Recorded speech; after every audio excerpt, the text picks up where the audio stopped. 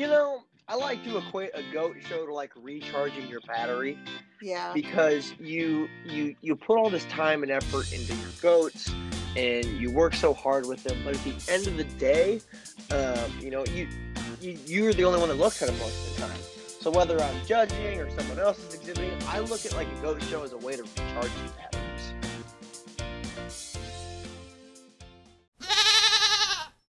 All right, welcome back to another episode of Goat Gap here. I'm Cameron. And I'm Laura. And we are here to talk about putting on a stellar dairy goat show today on our episode. Cameron, speaking of dairy goat shows, I know that's where you're at right now. You want to talk a little bit about what's going on with you?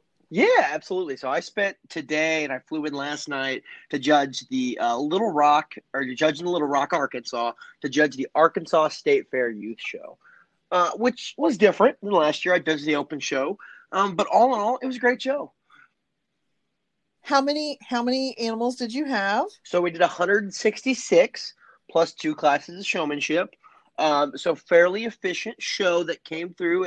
Started at 8:30, and as we do showmanship and judges whatnot I hope that judges tend to take more time with showmanship than they do other shows. The senior and the junior doe show, because that's really where you get to work with the youth and get to meet the kids and really see and have them show off their knowledge of their dairy goat project. Don't you also think too, those kids, and especially this year when so many shows have been canceled or changed or whatever, they really need that chance to show off their showmanship skills and an opportunity to learn and grow in their abilities of showmanship. Yeah, I absolutely agree with you, Laura. Some judges at the end of their shows, they like to go on long diatribes about what the show meant to them and whatnot. I was no different this show. Some people may know this, some people may not. I am an avid watcher of the Bachelor and Bachelorette shows, and Bachelor in Paradise too. What this year's Bachelorette has been showing and telling the members that showed up to be on her season is she is thankful for just them showing up. And I'm super thankful that the Arkansas State Fair and many other youth shows across the nation have said, let's just show up this year and have a show for our youth, because that is what they have desperately needed for this year. I think about those kids. The Missouri State Fair did that also. It was a youth-only show. And, for us here in Missouri, we had a brand new sheep barn that was totally gutted and redone. It's beautiful. And to see those kids standing there, the majority of them wearing masks, not all of them, but a lot of kids wearing masks, a lot of social distancing going on, but they were so happy to be there at that show.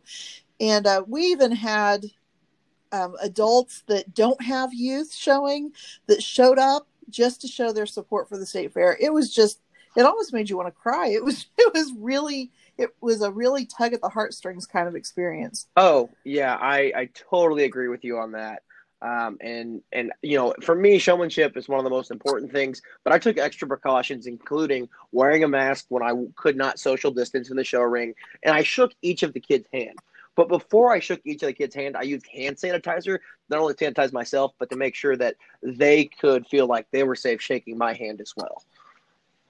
I think that's, unfortunately, and we're not going to, I know that we've made the pact, we're not going to talk about COVID, but getting back to normal, that might be what's part of it, but that's okay. We're getting there. We're working. Thank goodness you had that show. Yeah, absolutely. And for me, it was all about showing that we can do a safe show with COVID, and being able to show the State Fair board, any people that were there in the audience in attendance, whether it was parents or there was FFA members, that we could have a safe show and people could either socially distance or choose to wear a mask. I think that's just awesome. Just awesome. Yeah. So you're headed back tomorrow morning? Yes, absolutely. I've got to go pick up a new addition to the Sable breeding program next from my fiance. Excuse me. I'll get that right eventually. Or she'll remind you. Or she'll remind me. So a busy weekend. Laura, what's on the agenda for you and your weekend here? Well, the plan is that I'm going to head down to lovely Neosho, Missouri, for the big Strut the Rut 6-ring buck show. I'm not showing a buck. my buck is totally got the rut. He totally has the rut thing down, and So he's strutting it. It's like, oh my gosh, yes. Every chance he gets. So the fence building I did last weekend fixed his wandering heart, much to his dismay, but he's just been running the fence and looks like it. So he'll be staying home. My plan was to head down, take a couple of pretty little white girls to meet their Prince Charming. And I'm hoping that I'll get to do that. Some other things in life might have gotten in the way this weekend, but we'll see. It would be fun to go see some people anyway that I haven't seen before. So these late season shows, you look at them as kind of like that last opportunity you're going to have to get to see your friends. Yeah, no, that's a great point there. And whatever happens, happens. Little note to the listeners here. We're recording this on Friday night. We normally do it over the weekend, but because of my big weekend and Laura's big weekend, we decided to push it up to Friday night. Yes. So you'll be hearing this Monday after the big show, but that's the way life goes sometimes. So. Yes. And talking about shows here and what we're going to be talking about, we're going to talk about putting on a stellar Dairy Goat show, what that takes here. And Laura, do you kind of want to introduce kind of our overarching thought for the day? I will. And actually this thought came from one of our listeners, from Robin Van Wyk up in Iowa. And Robin's been around the shows for a long time. She and her family have shown some beautiful, beautiful alpines for a long time. Robin's parents have been listening to this podcast along with Robin, and she shared this little bit of advice, and I'm going to quote what she said. She said that her dad's advice for putting on a stellar show is to make it as exhibitor friendly as possible. Robin said that there's lots of ways that a show can be done, but keeping that purpose in mind, that it's about the exhibitors and people having a good time, can help you put on a show that exhibitors just really enjoy and they want to come back to again. And really, that's kind of the end of all of it. We want it to be an enjoyable time for the exhibitors so that they do want to come back. Yeah, and that's something Rod pointed out. Rod Van Wyk, a great man in Northwest Iowa and big Dairy Goat promoter. So I thank him for that there. And one also thing to keep in mind is I challenge myself to learn something at every show as well, whether it's about my animals or something I didn't know in the industry. So that's one of the overarching things that I think is important for WeGo as we talk about putting on a stellar Dairy Goat show as well there, and what learning opportunities can come about. We're going to kind of dissect some basic considerations and then kind of get into the more specifics and some things that our listeners have volunteered that they think we should think about. It's been a long time since I've been a judge. I've been, it's been many years, but I do remember some things from the shows that I judged as a young adult. And I know that you're deep in the trenches. So I think we'll talk about it too, from a judge's standpoint as well. Yeah, absolutely. Yeah, that's something that I can definitely approach and bring up, because there are things as a judge that really make you want to either judge a show or not want to judge a show. And so that's something to consider when planning your show as well, is how easy and accessible it is for the judge, not only the exhibitors. I agree. So when you think about holding your show, just like buying a house, location, location, location. You need to have a good spot to hold your show. Yes, and that's important there. It needs to be easy to find on a map, a good GPS location that's not going to take you there. And one thing that I really look to, because as someone that drives a bigger trailer, and I don't like to go down country roads with a trailer. I'm not super experienced. Those that have been to goat shows with me know that, and how afraid I am to actually back up with my big 28-foot livestock trailer is. What's the proximity to major highways there? Oh, that is an important thing. And I'm not ashamed to say that there are times where I'll pull into a show, and if I think I can't get it backed around, I'll find some nice person who's really good at backing, and they can do it for me, because I'm terrified that I'm going to wreck my trailer or wreck somebody else. So that having a good highway where you're not going to get stuck somewhere is important. Big shout out to Joe Brown from Missouri, trailer backer expert and heck of a guy.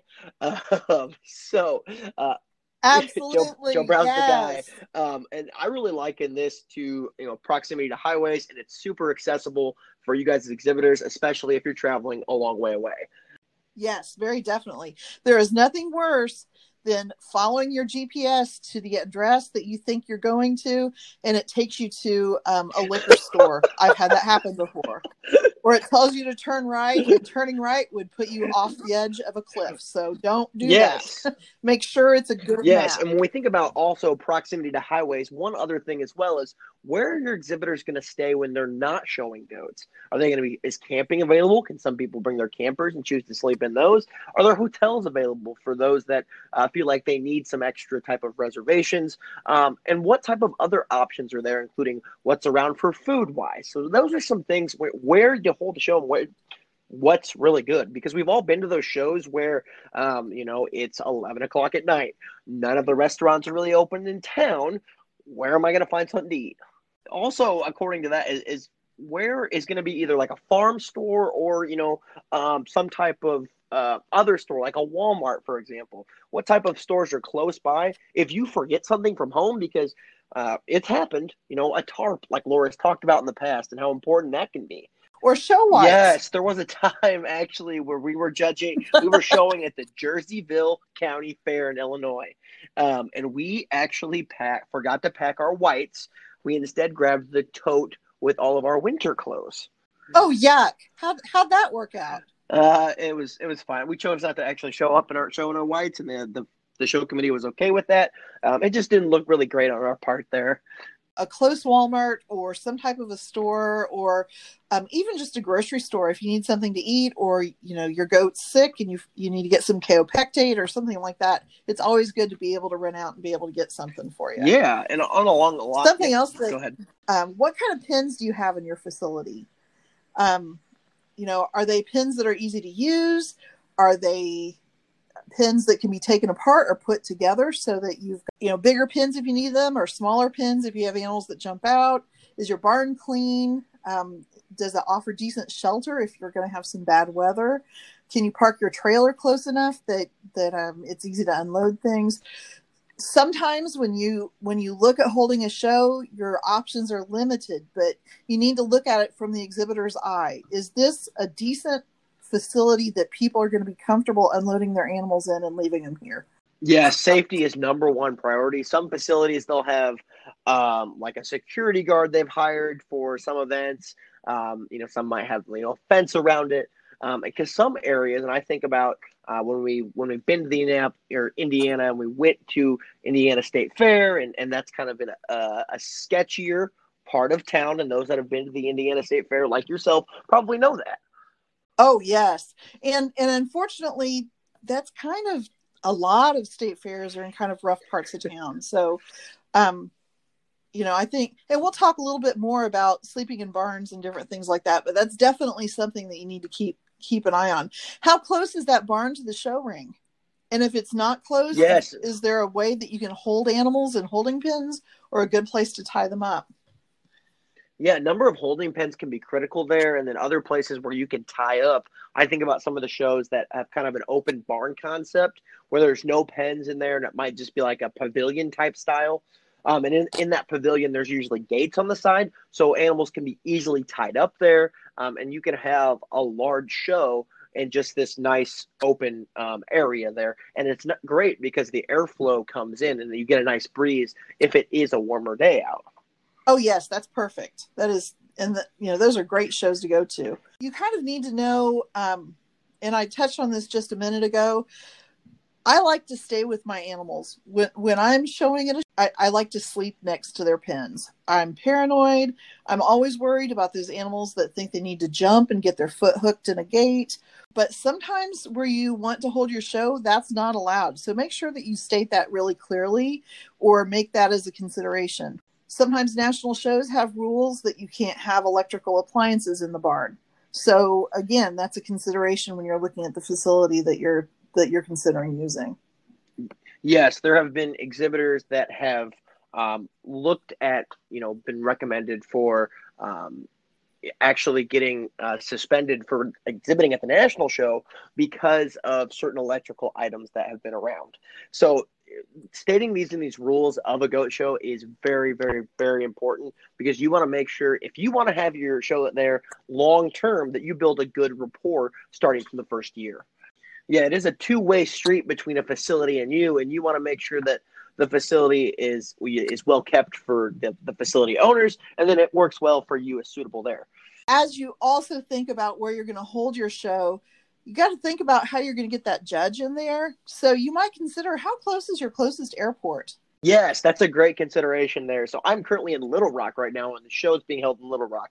I can go from the airport to my hotel to the fairgrounds in all of about 10 minutes, which is a great consideration there.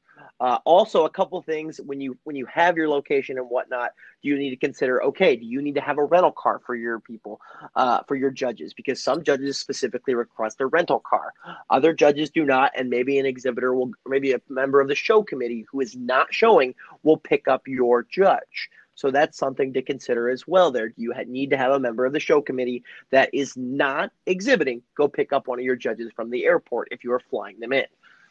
I do understand as a judge that, things happen and situations happen and things that are beyond your control. But please, as a show committee and understanding where your location is, please at all try to respect a judge's unbiasedness as much as possible when it comes to transporting them to the show.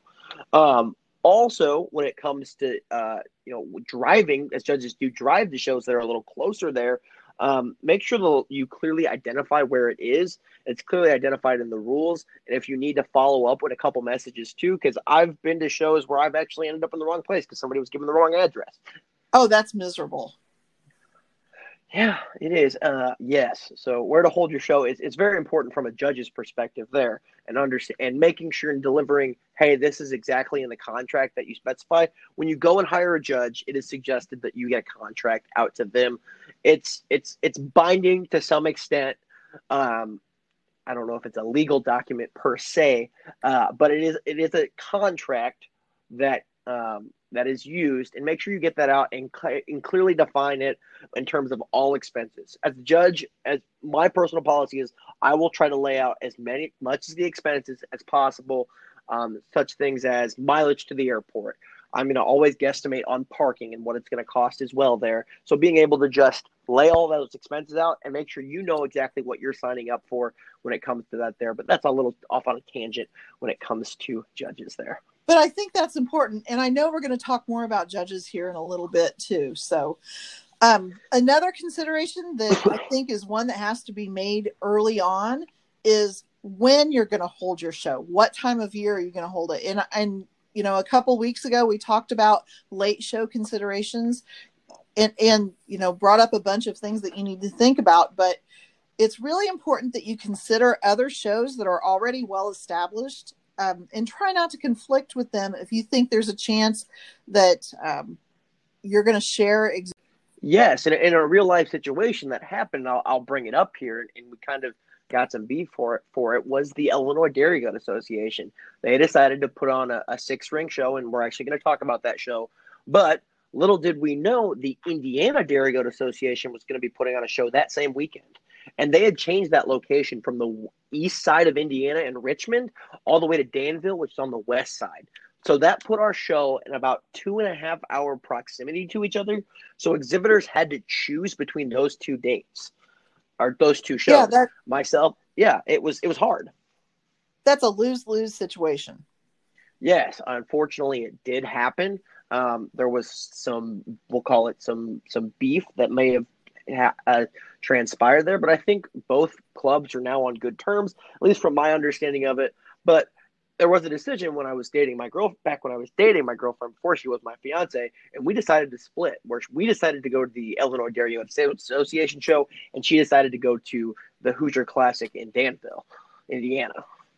Well, and let's try not to put our potential show people in that kind of a situation. Yeah, no, I agree. And that's something just to consider as you're figuring out when to hold your show there. What are some other things that you might consider, Cameron? Yeah, the biggest thing is you need to consider the national show. And first off, considering the national show's proximity to you. For example, in Illinois, if the national show was being held in Oregon, you would realize, okay, probably not a lot of my potential exhibitors would be interested in that.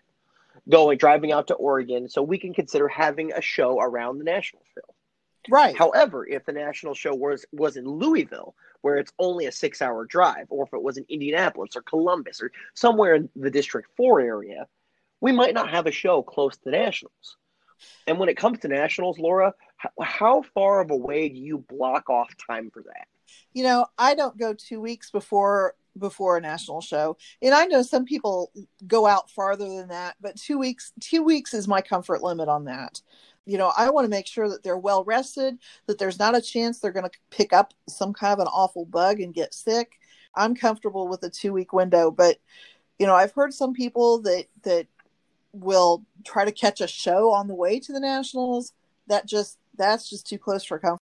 Yeah, no, we generally don't go in that 2 weeks there. If we do go out to an earlier show, we might take some younger does. We definitely won't take out any of our Champion Challenge does or does that we think would be in a top 5 at nationals, unless they would be, our younger stock there. We like to gauge where kind of our does are.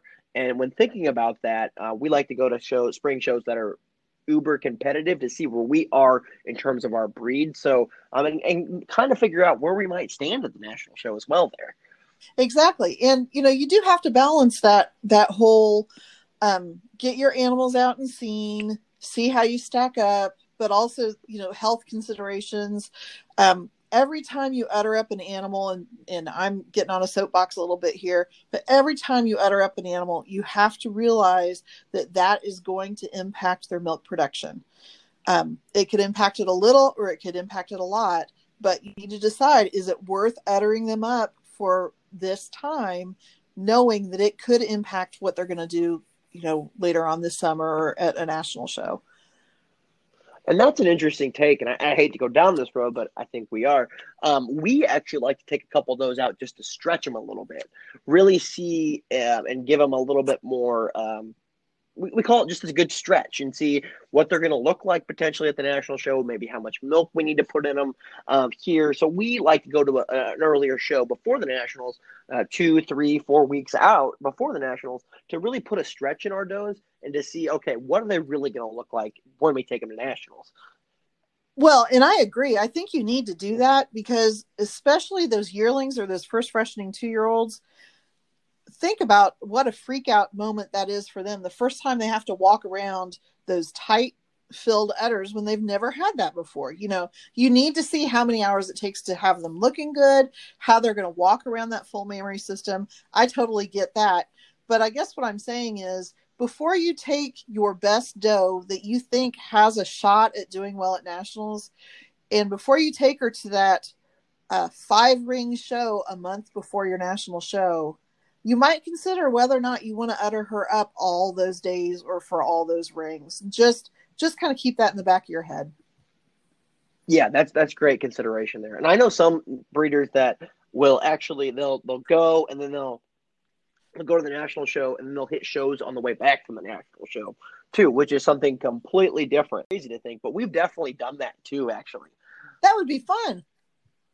Yeah, it was super fun, and we're going to kind of talk about this a little bit. It was associated with a fair, so we did get some type of payback too, which was nice, and we were already coming back and coming home, so we could just stop off, go show our goats. A nice one-day show. Some people had came from, I think it was like in Indianapolis that year, and somebody stopped from like Wyoming and came out and showed their Nubians there, and there was a couple other herds that kind of stopped on the way back, made a little bit of money for the trip home, and then just were off on their merry way. Oh, very cool. Do you have any other considerations about when to hold your show? Yeah, so I really think a balance of either early show or late show that is important to know here. I know some of these, they have shows called way too early shows here, and I really think that's in the Northeast area here. And there's later shows that are scheduled and planned as well, but they've been set before, and they're kind of like a last hoorah, if that makes sense. Early shows can be great for those that freshen really early, January, February. And later shows might be great too for those late bloomers or does that got bred in May as well. What are your thoughts on early shows versus late shows? Do you want to go to them? Do you want that last hoorah? Do you want to start an early show season? What are your thoughts? If I have a milking doe that looks awesome, like the first or second week of May. That's about as early as I'll go out. I've considered a show that is in Arkansas down at the end of April. Someday I'd like to go to that, but usually it interferes with graduations, and I've always had either children or nieces and nephews that are graduating, so I haven't been able to do that. Having said that, those early shows, it would have to be really, really warm and a last minute decision for me to take any juniors to an early show. I think that you need to balance the health of your animals again with what you're going to do. And I have gotten sick babies in the past for taking them to those really early shows. I just have to really consider that. Will you do those, Cameron? Yeah, so the earlier shows, so I would say when we're talking about earlier shows here in the Midwest, because in other areas of the country, early shows might be their normal shows for us. Florida and Texas and Mississippi and Alabama and Georgia, their shows tend to be earlier in the summer and even in the spring. So for our early show definition is January to April or late end of April. Well, other people say this is our show season. So I don't like to take kids to these early shows when I talk about shows from April and even parts into May. I really don't like taking kids. We protect our kids, and we're very, we'll call us our mama bear. There are our cubs or our kids there. We're very protective about our kids and generally won't take them out at the earliest, maybe the third week of June. That's about where we are. I just don't like to take them out that early and run the risk of getting them sick. And the same thing with late shows. And we talked about this a couple weeks ago. If you're going to go to a late show, really consider making it a fuzzy show. Don't necessarily clip them. And if you're planning to hold a show late, make sure your exhibitors know that it's okay not to clip, because you'll still have people who think that they've got to do it, and then they'll go home with sick animals, and nobody wants that. Yes, or early shows. Make it just a rough clip or suggest that you don't fully clip, but make sure they do a nice dairy clip, maybe a plucking blade or again, we talked about those in our late shows and kind of clipping and fitting for different shows there. But early shows, and I think we're going to have a podcast on this later where we do early show considerations probably in March or in April. But really make sure if you're thinking about holding a really early show, make sure you really put in those rules where clipping and fitting where it's appropriate and really base that on where you're at in the country and what the climate is. Another thing to think about too, most all the shows run during the weekend. Makes it easier for people who have jobs and so forth. But there are some times where you'll find a fair show that runs during the week. And those are kind of fun. If you can get off work and go, you'll find most of the time it's a little bit more of a laid back type of a show. Yeah, so that's definitely I call it a state fair vibe there, where you look at I'll pick on a couple of the local ones here. Arkansas, I think you have to be in on like Thursday, and you're there till like Saturday. And Missouri, I think, is the same. You have to be in Friday, and the Indiana State Fair, you have to be in Thursday. Wisconsin, you have to be in on Friday. And it's really a great way to kick off a long weekend, in my professional opinion.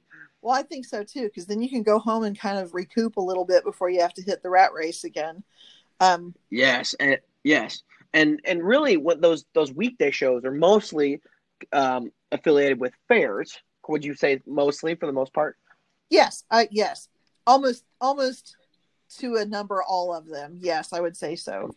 So, sometimes when you consider holding a show in conjunction with a fair, the fair will help pay for your show, or they'll provide good awards, or they'll provide premiums, or they'll help pay for the judge. So, those are some reasons to consider maybe hitting up your local fair board, whether it's a state fair or a county fair, and saying, hey, how would you like to have an open dairy goat show? This is what it entails. And these are some benefits to you. So those are some things to consider too, when you're trying to decide where you want to hold your show. Yeah, and one thing to consider when you're having a fair and there's a goat show there, you might want to consider, hey, I'm the local dairy goat club.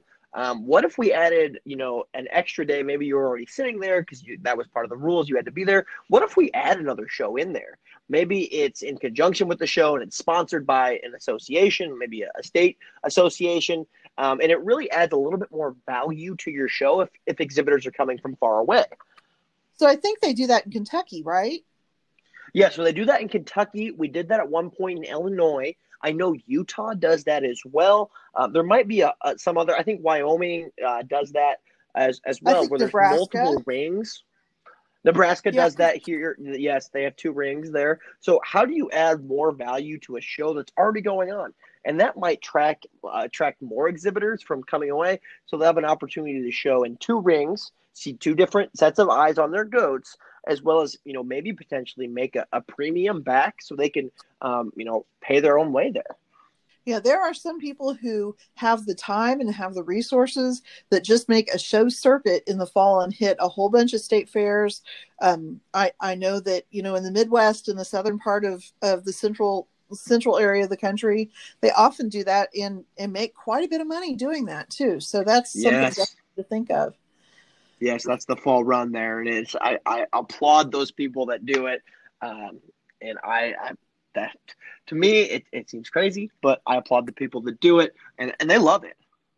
Well, and that's kind of a nice little segue into our next comment. When we're talking about setting up your show and making some decisions, one of the things that you need to look at, and especially if it's an independent show, not necessarily with the state fair, is how many rings do you want to hold as part of that show? When I was back in the 80s and 90s, typically a Dairy Goat show weekend was Saturday, you had a show, one judge, a junior doe, senior doe show, and sometimes bucks. And then Sunday you had a show and then you went home. Kind of a different world now. We don't see those kind of shows quite as often, do we, Cameron? Yeah, I remember growing up, and our first show was always in late May. It was the Henry County Fair in Illinois, and it was that exact same format. And now we're seeing a push towards multiple rings per day, and we're seeing a push towards how many rings can we get in a day, and then how many rings can we get in a weekend. Yeah, and there's some great things about that. You're uttering your doe up for one day and you can get 3 legs in one day. I mean, some of these shows, these 6-ring shows, you could hypothetically finish 2 does in a weekend. I mean, that's kind of amazing. On the other hand, and maybe this is me being older and nostalgic, boy, I really miss those days where everybody sat and watched the whole show because they weren't trying to make their ring somewhere else where they had to show again. And we cheered each other on. And then the evenings were, eating around the tack pen, having goat gabs together, just like we are doing. Somebody might bring out a guitar. It was just a fun, relaxed, getting to know your other exhibitors time. And you don't see that at shows very much anymore. Yeah, I definitely agree with that. And as I travel around the country and seeing that, there's a little bit of that still. But a lot of shows have transitioned to how many rings can we get in a day, and how can we move this show along as fast as possible. Maybe that's just how generations have shifted in time. And it's something that, on a sidebar here, that I really enjoy about this podcast here, we're doing it with Laura, is we have different generational perspectives and we can offer different things. And when it comes to these shows, is okay, she remembers it back then, but I remember it's been bang, bang, bang, bang, bang. Right. And not saying one's better than the other, just saying, there's things to consider that would appeal to different people, for different reasons. Yes, but when it comes to how many rings, in my professional opinion, again, this is my opinion, professional opinion, to me, the most amount of rings you can have in a day and do it well is 3. What's your thought on that? I would agree with that. Now I'm going to preface this with saying I've not ever been to a show that attempted to do more than 3. So, we've thrown out the gauntlet here, Cameron, and somebody's going to come up with an 8-ring show. But honestly, if you're doing a junior doe and senior doe show, I don't know how you could fit 9 breeds. If you're going to sanction all the breeds and you're going to hold, I don't know that you could hold more than 3 rings. That would just be the amount of people to take to run that show. The amount of people that that the breeders would need to make sure that their animals were in each of the rings when they were supposed to be, especially the breeders that have more than one breed. It's just kind of mind-boggling to me to think how you could do more than 3. So I would agree with you on that, Cameron. Yeah, to me it seems crazy. I'm sure someone is going to try to pull it off, or someone already has. But if you want a show to run efficiently, and be a positive experience for all exhibitors, to me that's the best way to do it, is having 3 rings per day, and maybe you have 3 rings the next day, or maybe it's just 3 rings offered there. But to me, in my opinion, it seems like 3 is the best. I want to offer a thought on this too. If you are considering putting together a show for the very first time, you've never run a show, you have a brand new goat club, and you guys haven't done it before, for the love of everything that's holy, don't try to do a 3-ring show or a 6-ring show right off the bat. You will crash and burn unless you've got some people who really can hold your hand and help you run it. Get your feet wet by doing, 1 ring show on Saturday and 1 ring show on Sunday, or possibly 2 rings on Saturday and don't hold that show on Sunday.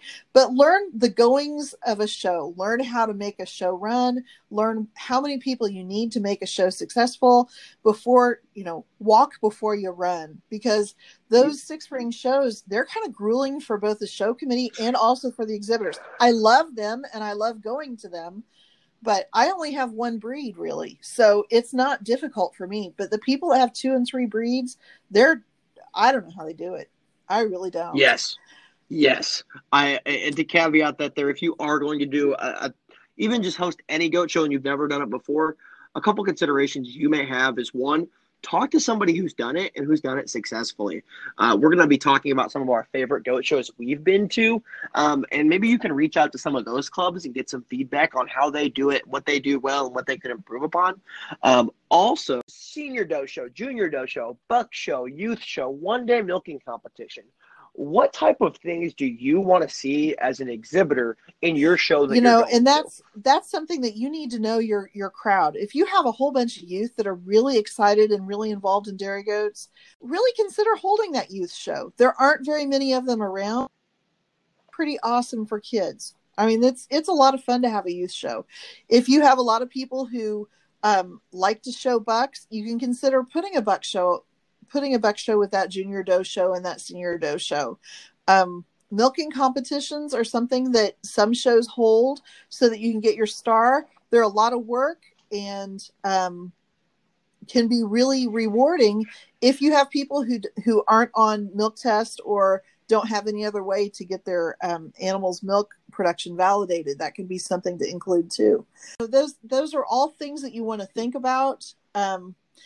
Jumping ahead a little bit, when you're talking about this show, you can sanction juniors by themselves and then seniors by themselves, or you can choose to do a combined sanction, with which my friends down in Oklahoma have done very successfully. And the way that works especially is awesome when you have breeds that maybe you're concerned that they're not going to have enough to be official. Show your senior does first, and if you happen to not have enough to make that an official breed, pull in enough junior does to make it official, and there you go. You've got your sanction. Do you want to pass along some words of wisdom that our good friend and Oberhasli breeder so Kurt Schnitzke offered this gem of wisdom, and I think it is just perfect. He was talking about these shows that are doing the multiple ring shows, and if you've ever shown in a multiple ring show, you know that one of the issues that comes up is that you might have 70 Nigerian dwarfs in one breed, and then you're waiting in every other ring for those Nigerian dwarfs to get done so that you can move on with the show. So when you sanction your dairy goat show with ADGA and you send your rules in, Kurt's wisdom says, add a clause to the show rules that your show order is subject to change to expedite the show. So if there's a huge number of one breed, you can just keep things moving. And I think that is a great thing to keep in mind. As your show, if you choose to do that, of course, you would want to make sure that you have good announcers and let people know, hey, we're going to change our show. We're going to skip this next breed and we're going to go on so that we can keep this show moving. But thank you, Kurt, for that idea. I think that's really a valid point to keep in mind. Yeah, definitely. And thank you, Kurt, for suggesting that there here. I'm still looking in the Okay. guidebook here for it. And I'll find it. Maybe we can come back at the end and put it All in the right. end here. But Um, you know, in speaking of that, some breeds being very large and some breeds not, you don't have to sanction every breed. So if you know in your area, for example, that there are not very many Oberhaslis, you may consider not wanting to sanction the Oberhasli breed. Find another breed that also is small and may have a hard time having enough numbers at your show and combine those for an AOP class, also known as all other purebred. It doesn't cost a whole lot to sanction a breed, but it is really disappointing for somebody to come home with that best of breed and grand champion rosette and they only had 3 animals in their breed. That can be really disappointing. one thing also to consider here is where do you want your breed? How do you want your goats to be shown? Do you want the juniors to show first, and you show straight through a breed, where you show juniors and then seniors of each breed, then go to the next one? Or do you want milkers to be first, and then we're going to show all the milkers, and then we're going to show the juniors? What does that look Well, like for you? I What do you think, think that Laura? when you have a senior doe show sanctioned separately from the juniors, it makes a lot of sense to do your seniors first. Um, usually that's the cooler part of the day when you have animals uttered up with a full mammary system. It just seems to make more sense to do those in the morning and then do your juniors in the afternoon. Some shows, I'm thinking about Donna Corkle's show down in Neosho, Missouri. They'll do their juniors on Friday night, do several rings of juniors on Friday night, and then do milkers Saturday morning, and then do 3 more rings of juniors Saturday night, and then the rest of the milkers on Sunday morning. And that seems to work out well for them. Now, if you have people who are driving in from a long way, Friday night might be a difficult time to do it. What do you think, Cameron? I think it depends on the year. So, or depends on the time of year, excuse me. If I know it's a club show and it's early, I might be okay with not, only showing 3 rings at juniors, knowing I'm only bringing a couple dry yearlings. When I go to a 2-ring show or 2-day show that's, at least 2 rings per day, I generally don't show juniors that second day, even if they're offered, because I know I want to get on the road and I Right. want And to I go think a home. lot of shows have found that those junior shows, they may pay all the money to have it sanctioned. They have a judge there to judge it. But especially if that senior show in the morning runs long, people are in leaving, and all of a sudden you have a show that's not official and hardly anything because nobody wants to stick around. So that's also something to consider when you're trying to set your show up. The next topic Yeah. that we were going to discuss, Cameron, was about judges. And I know that as an active judge, you probably have a lot to think about. But one of the things that I think about when I'm considering going to a show, one of the first questions I always ask is, who's judging this show? Yeah, that. Yes, that same. My dad, my fiance. We ask ourselves that same Right. And question too. so I will throw something out there that may be a little bit controversial. If you want to have a successful show, you need to be getting your judges 9 months at the very latest to a year to 2 years in advance, especially if you want those judges that are highly in demand, the ones that are judging our national shows in different years, or judges that have gotten a reputation as being fun or outstanding. Those judges are hard to get hold of. And so you need to plan ahead. Don't wait till the last minute. And don't make the mistake of saying, oh, we're not going to release this judge until closer to showtime. Because I can guarantee you people will look at other shows that have already chosen a judge and make a decision to go to that show before they'll even consider your show that won't release the judge's name. Yeah, that's a great consideration. So one thing that I've seen is I will tend to not go to shows, even if they are close, if they're a judge in the local area. In Illinois, we're thankful that we have 6 different people, at least 6 different people, to my knowledge, with an active judge's license. I think it's not 7 as I'm thinking about it, but we show under those people a lot, and I want a different opinion when I go to a different show. When I go to a goat show, so if I get the same judge that's a licensed judge from Illinois, I might tend to avoid that show and go somewhere else where I can get a different opinion of my animals from a different judge that I don't show Yeah, under I'll do very the often. same thing. And we don't have any judges here in Missouri. But a lot of time, I don't know how it happens, but sometimes shows don't talk to each other, or they just don't think about it. And one year I showed under the same judge 3 weekends in a row because they judged all the shows here in Missouri. And, it was a nice judge. I really liked the judge. I did well under them, but I was like, oh gosh, you've already seen my goat. What new knowledge am I going to get from you? Because you've already seen this animal 2 other times this year. So I think it's important to, really pay attention to that. Yeah, and a couple of our listeners came in and said a couple of things here. Ginger Parker said, knowledgeable, equitable judges that give accurate and educational reasons. I hope that's all judges, because as we go through the training conference or the advanced judges seminar, they harp on that. However, sometimes we have less than stellar experiences. So that's something Ginger said, and I thank Ginger for contributing that there. Mandy Latimer also had something to say. She said judges that engage the audience like Annette Mays used to. And I don't know how many of our listeners used to had the privilege of showing to Annette Mays, but she was always a lot of fun to show under. She was quite the showman as she judged, I guess, for lack of a better word. The character. I was thinking character. And Mandy's words, those kind of judges are like icing on the cake. And I totally agree with that. They're kind of fun. You want a judge that's accurate. You want a judge that's teaching and that's judging the animals fairly, that has a consistent eye so that you can follow what they're doing. But listening to a judge all day long, you want it to be somebody that's fun too. Yeah, I totally agree with that. And one other thing to talk about is national show judges. So if I know that X judge is judging alpines at the national show, I may drive an extra 2-3 hours in order to show under them so they can get some type of impression on my animal before we go to the national show. Laura, what are your thoughts on that? I'm going to use our word, Cameron. Absolutely. That is absolutely a huge consideration for me. Most of the time you don't know which breeds the judges are going to judge until kind of later on, closer to the national show.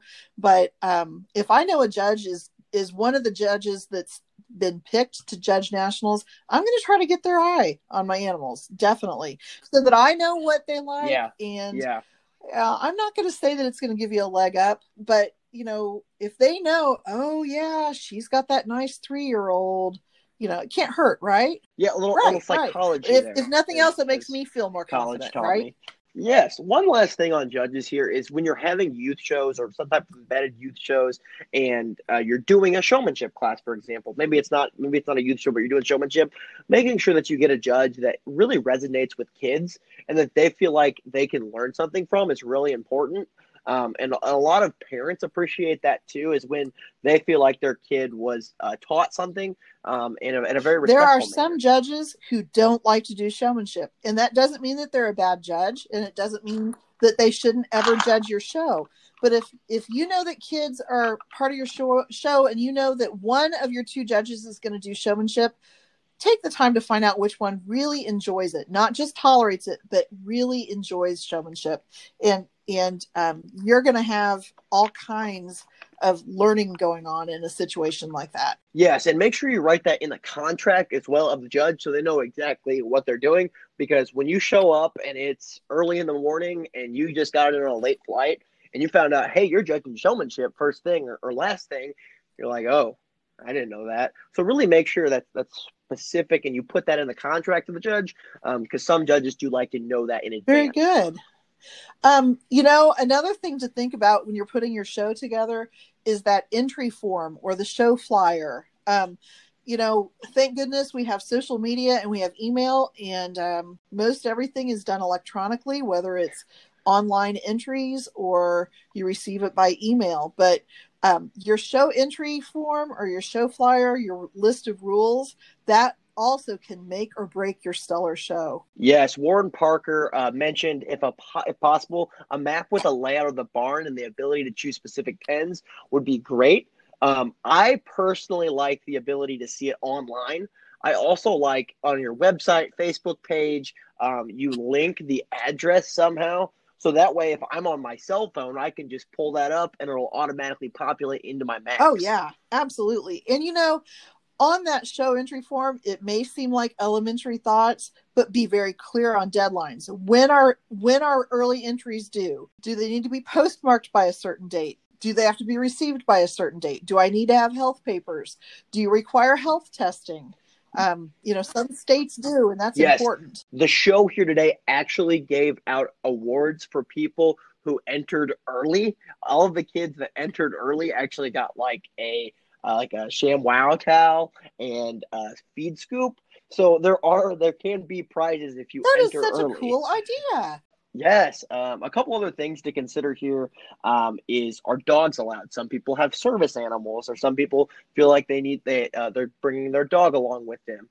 And other things as well are non-show animals allowed? So if I bring a buck to a show because I'm picking it up or dropping it off for somebody, do I need to pen that, or should I leave it in my trailer? Can I even leave it in my Right. trailer? Some shows don't allow that at all, and you'll be stuck making a trip back home if you don't check on that ahead of time. And as always, if it's not in the rules, call your show chairman. That's what they're there for. They need to have that information for you. Yes, and most of the time these days, there is people promoting on social media. So there's a great Facebook group called Add Good Dairy Goats. People contribute, or Add Good Dairy Goat shows in the United States. They contributed to that there, and you can generally Facebook message that person, and they will be able to tell you that type of information. As somebody who has a small trailer and I have an open truck, I don't have a camper shell in my truck, I really appreciate it when a show lets me know if I can buy bedding at the show or if I need to bring my own. So that's something else that you might want to consider also when you put your show together. Yes, at the national show, they have vendors on site, so you can buy hay and feed, and some shows offer chaff hay for sale too, because their vendor decided to show up, and then how to pre-order. So that type of information is important as well. So they know beforehand, okay, I can guarantee that there's going to be 5 bags of chaff hay there, and that's how much I need for my goats. That is an important thing to think about. So let's move on. Show day. You're actually at your show and you're putting things together. What are some things that you want to keep in mind to make that just an outstanding show? Start on time. If you're a judge, make sure you're early, because you want to start the show. If it says it's starting at 8 in the rules, you want to start at 8. You need to start calling for people at 7:45. Right. And that's, that kind of fits onto the next thing. You want to have an announcer that is a good announcer. They can keep your excitement up. They keep people interested. They keep them engaged. They let people know where the show is, what breed we're ready for. We're getting ready to start in 5 minutes. Please have Alpine Milking Yearlings at ringside. We're going to start right now. That announcer can do a whole lot to keep that show just going well. Yes, I agree with that there. Also, your announcers, they announce sponsors, and sponsors are very important. It's not cheap to put on a goat show.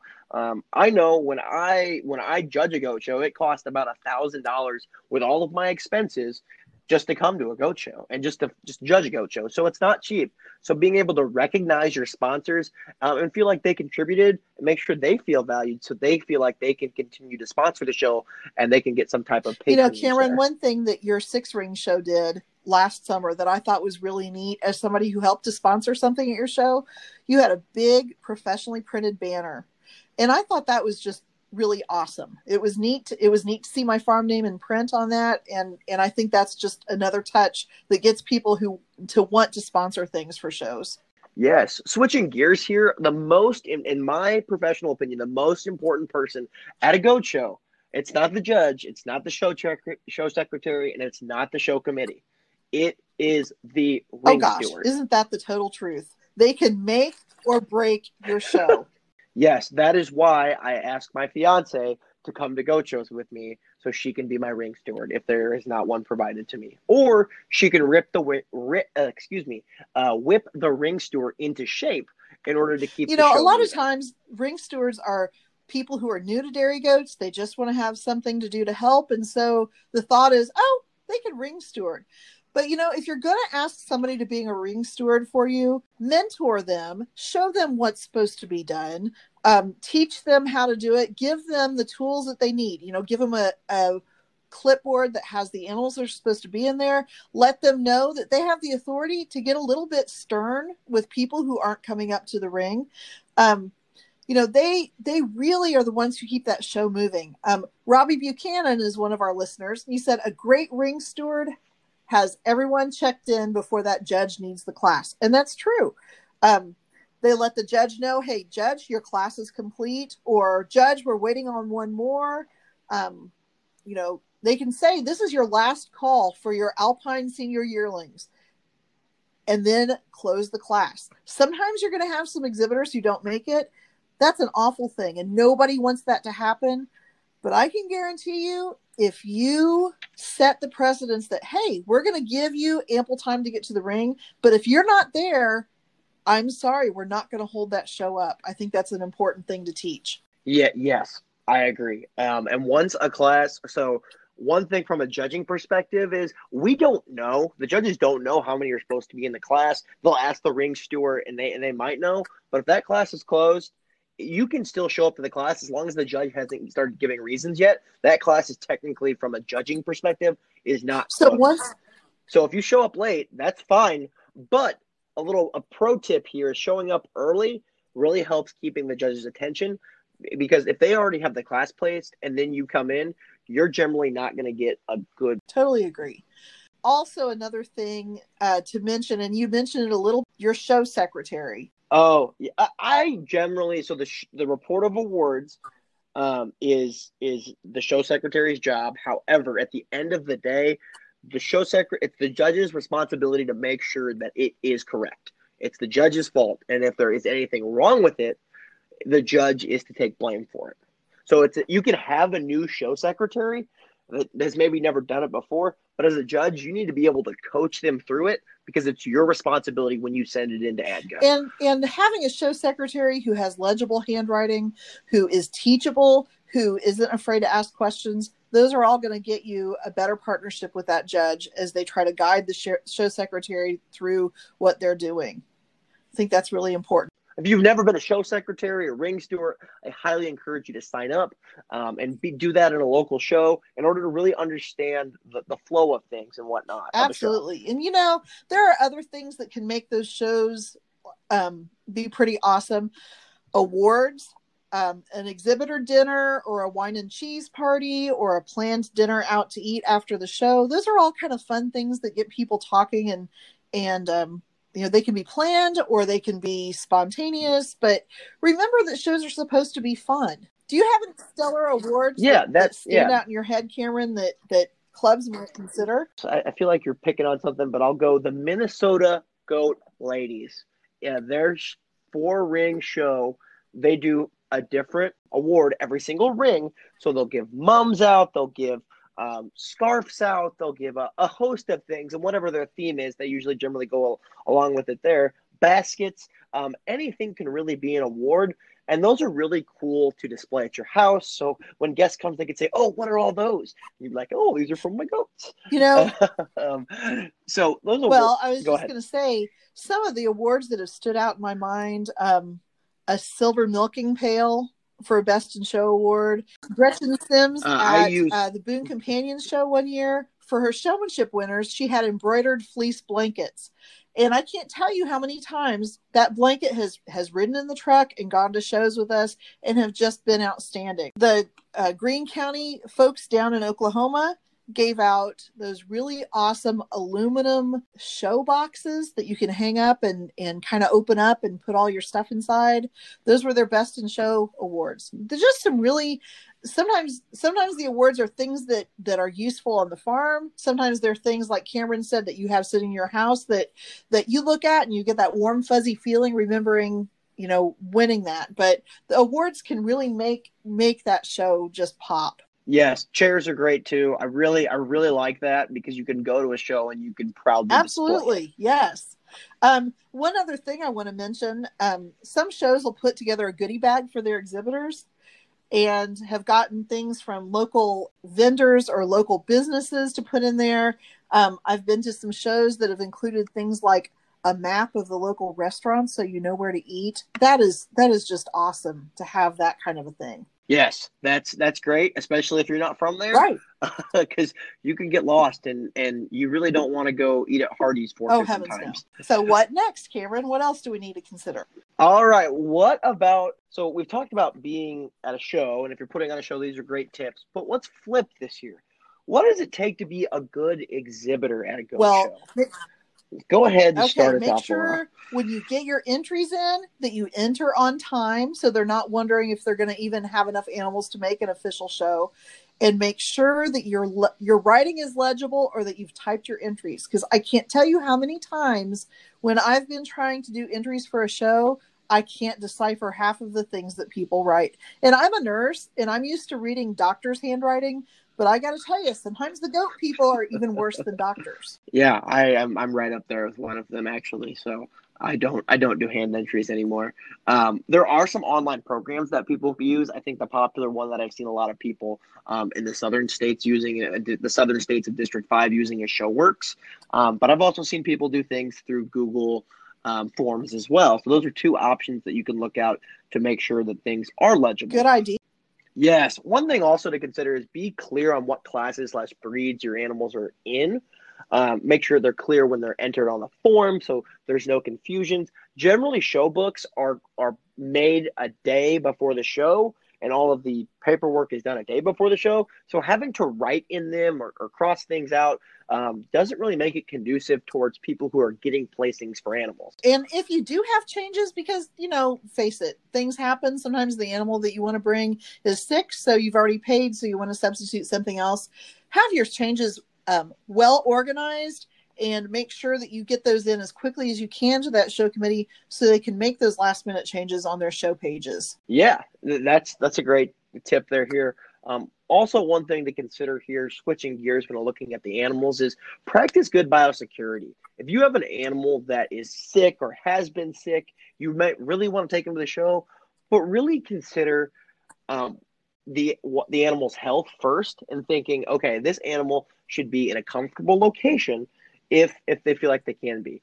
Other times people may bring them to a show because they have been sick and they feel like they can get better care for them there. But really consider that when you're thinking about bringing an animal that may have been And sick. honestly, if you have things that are highly contagious, I'm talking sore mouth or ringworm, I don't care how badly you want to go to that show, please don't.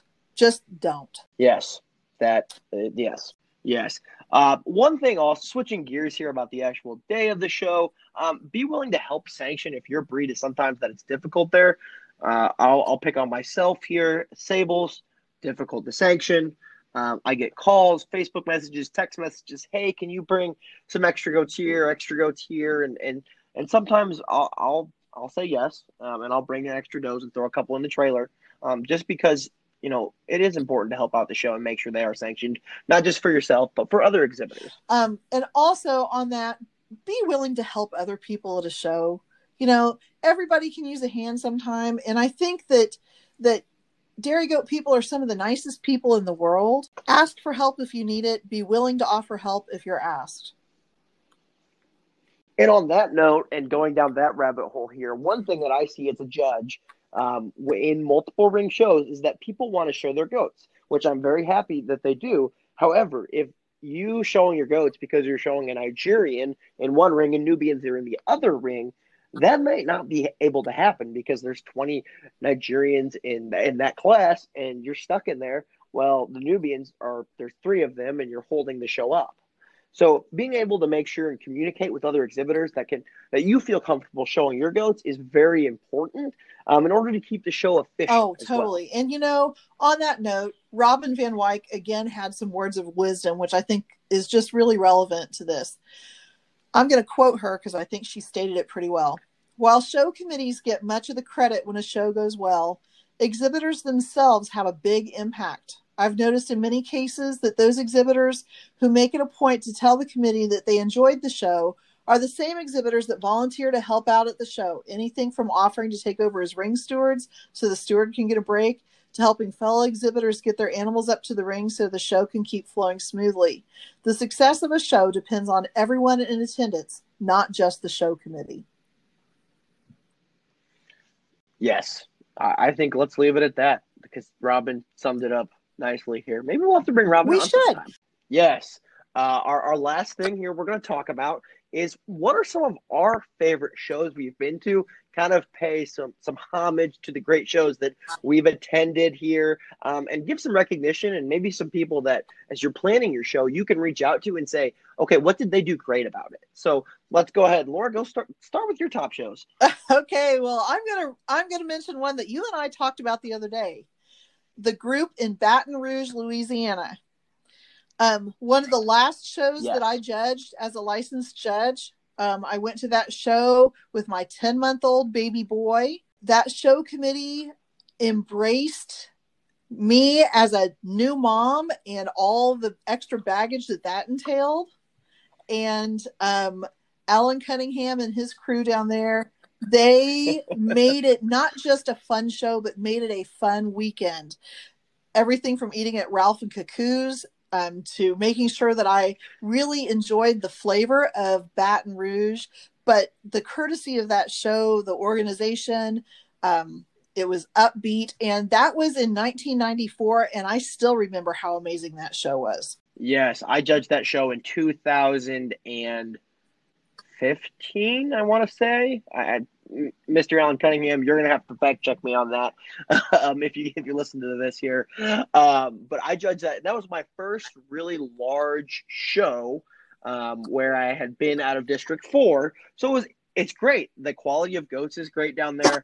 The food is outstanding. They have a fish fry, which is awesome in Louisiana, and the people are great. Yeah, that was an awesome one. One of the other shows that stands out to me, and I appreciate that maybe nostalgia is coloring this, but the Hoosier Classic in Indianapolis, Indiana was where it was held back in the 80s and 90s. That was one of the top shows in the nation at that time. It was one of the largest shows. They always had the top quality national show judges and went out of their way to make sure that they had them. Strong competition. They were one of the first shows to do multiple rings. It was an outstanding location. That was just, if you had a winner at the Hoosier Classic, you really had something. That was an amazing show. Yes, I remember one year, and this was when I was young. I remember going there, and we did very well with one of our Alpines, and we still use the picture on our website of this doe to recognize her from the Hoosier Classic. It was the premier dairy goat show, 80s, 90s, early 2000s, because of the competition it held. Yeah, it was just that one for a long time. That was the show that I judged all other shows against. Speaking on similar to the Hoosier Classic, I judged the goat show in Northwest Oregon, the New Ogden show here 2 years ago. Was myself and my dad were judging, which was great and fun. But the reason why it was super fun was the competition there. And that kind of goes back to the Hoosier Classic. National show quality does, and then being able as an exhibitor to size up your does and see where they are in relation to other top does potentially in the nation, if not in the region, really makes a top goat show. But I'm talking competitive deep classes of at least 7 does that would be in the top 15 at nationals in my mind, in multiple breeds was super fun. I think we judged about 500 goats from 8 till 11 p.m. at night. And then went to a Denny's where I found a cockroach in my nachos. Oh, that's disgusting. But, yeah, I don't eat a Denny's anymore. But gross. Definitely a show that I will never forget because of the competition. Similar to your thoughts on the Hoosier Classic back in the day. You had mentioned the Bluff Country show. I think about that as the Minnesota Goat Ladies show. I've not gotten to show there, but it's on my bucket list. So in addition to some cool awards, say a little bit about why this made your list of top shows. Marge Kitchen, Carol Dronin, the Thompsons, they do a phenomenal job setting up a show. For everything from the facilities are great in Caledonia, Minnesota, till at night they host a party. And it's always themed every year. So there was like a luau theme one year, and they bring in spirits and wine, spirits, and beer for their exhibitors to drink. And there's always a phenomenal meal, and there's raffles and gift baskets and all sorts of good things. In addition to having some great competition there, the people are really good. And then that party, that dinner that they have at the end of the night is always a blast. Oh, that's definitely on my bucket list then. Yes. The Boone Companions show that they end of May is when they've moved it to now. They have a really great dinner too, and that's always a lot of fun. One of the earlier shows around here that people tend to go to as well. So I wanted to give a shout out to them. Yeah, one thing, and this is on both of our lists actually, is this Illini Interstate Showdown. that the Illinois Club puts on. It's a 6-ring show. I love it, as we talked about, because it's close proximity to everything. Walmart, Farm and Fleet, a highway. There's food places right over there. So it's great proximity to things. The facilities are very good, and then the it's just very well run for a multiple one of the show. things that really stood out to me about that show, Cameron, was when I pulled up there, people who didn't know me from anyone, they were helping me to unload all the stuff that I had, and that was like amazing because it was kind of late when I got in. But the other thing, they did such a good job of checking in your papers, like checking papers when you went in. They cut it down to the very bare minimum.